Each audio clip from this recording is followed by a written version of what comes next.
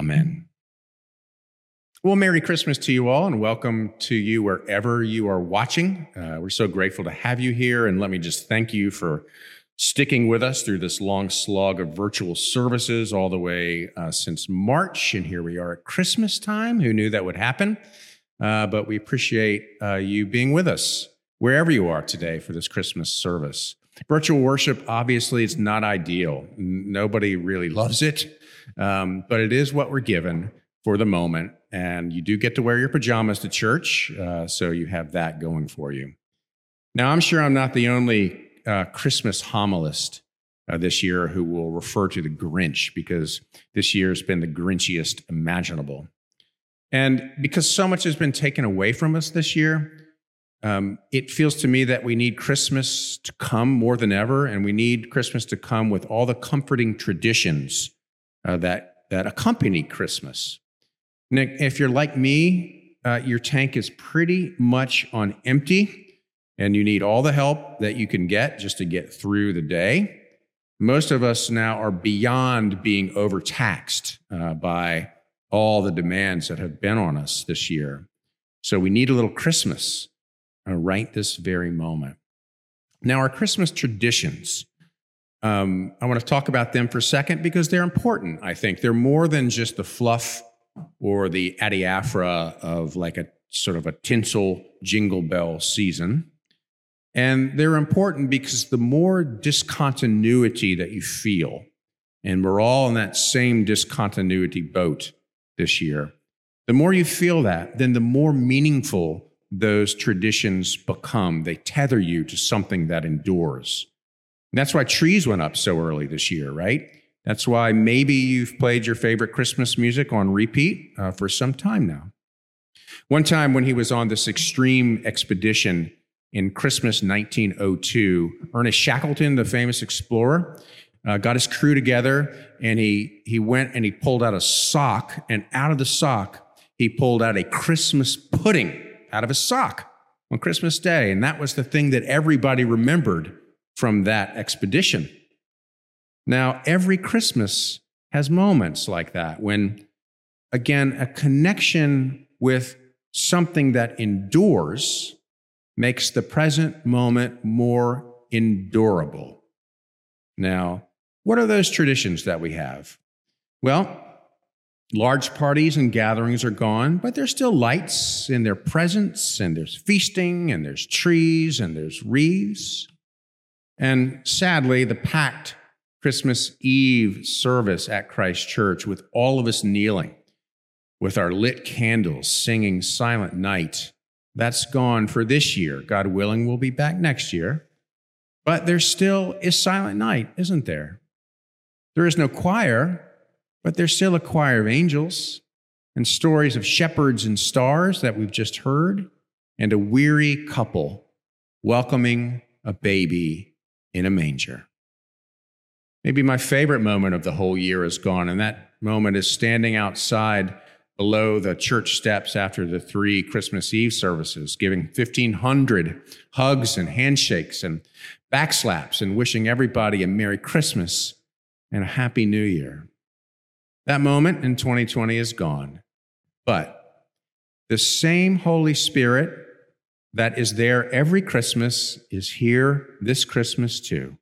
That's the Holy Spirit who eliminates all social distance, who binds us all together in the good tidings of great joy, which shall be to all people.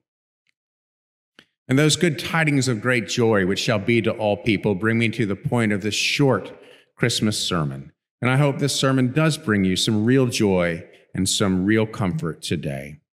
For while our traditions are important, the truth, the enduring truth upon which those traditions are founded, well, that's the real meaning of Christmas, isn't it?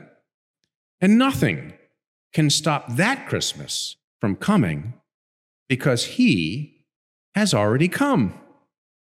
Jesus has come into the real world, and he comes now into your world as it actually is this 2020 Christmas.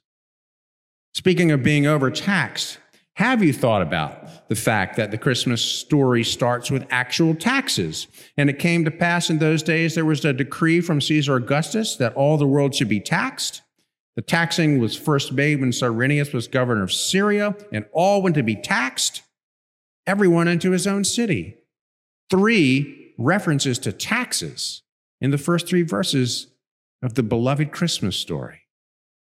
So it's hard to imagine anything less Christmassy than taxes, and yet there it is, taxes and government decrees and the stresses of travel and traffic and lodging and finances.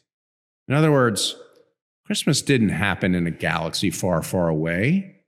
It happened in real life to real people in the middle of real hassles, just like yours, just like mine. And Jesus comes to you still, even in the middle of a pandemic. And the point is this, that our traditions don't magically conjure up Christmas. God does the conjuring. God comes to us despite everything, despite ourselves. As the former Archbishop of Canterbury, Rowan Williams, says, the coming of Christ in the flesh and a declaration of the good news of his saving purpose was not a matter of human planning and ingenuity, nor was it frustrated by human resistance and sin. So the Archbishop is saying exactly the same thing that Dr. Seuss says too. The Grinch stands on the top of Mount Crumpet with his sleigh full of packages, boxes, and bags. He has just stolen away from the Whos all their beloved Christmas traditions. They're all gone. And he awaits the sad sound of the Whos down in Whoville lamenting the tragic dawn of their absent Christmas morning. Pooh-pooh to the Whos, he was grinchily humming. They're finding out now that no Christmas is coming. He paused, and the Grinch put a hand to his ear, and he did hear a sound rising over the snow. It started in low, then it started to grow. But this sound wasn't sad. Why, this sound sounded glad. Every Who down in Whoville, the tall and the small, was singing without any presents at all. He hadn't stopped Christmas from coming. It came. Somehow or other, it came just the same. Here, my friends, once again, that which shall endure.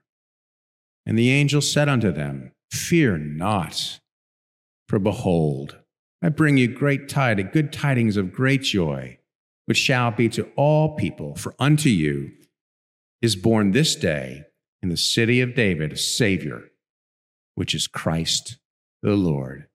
He came just the same. Merry Christmas, everybody. Amen.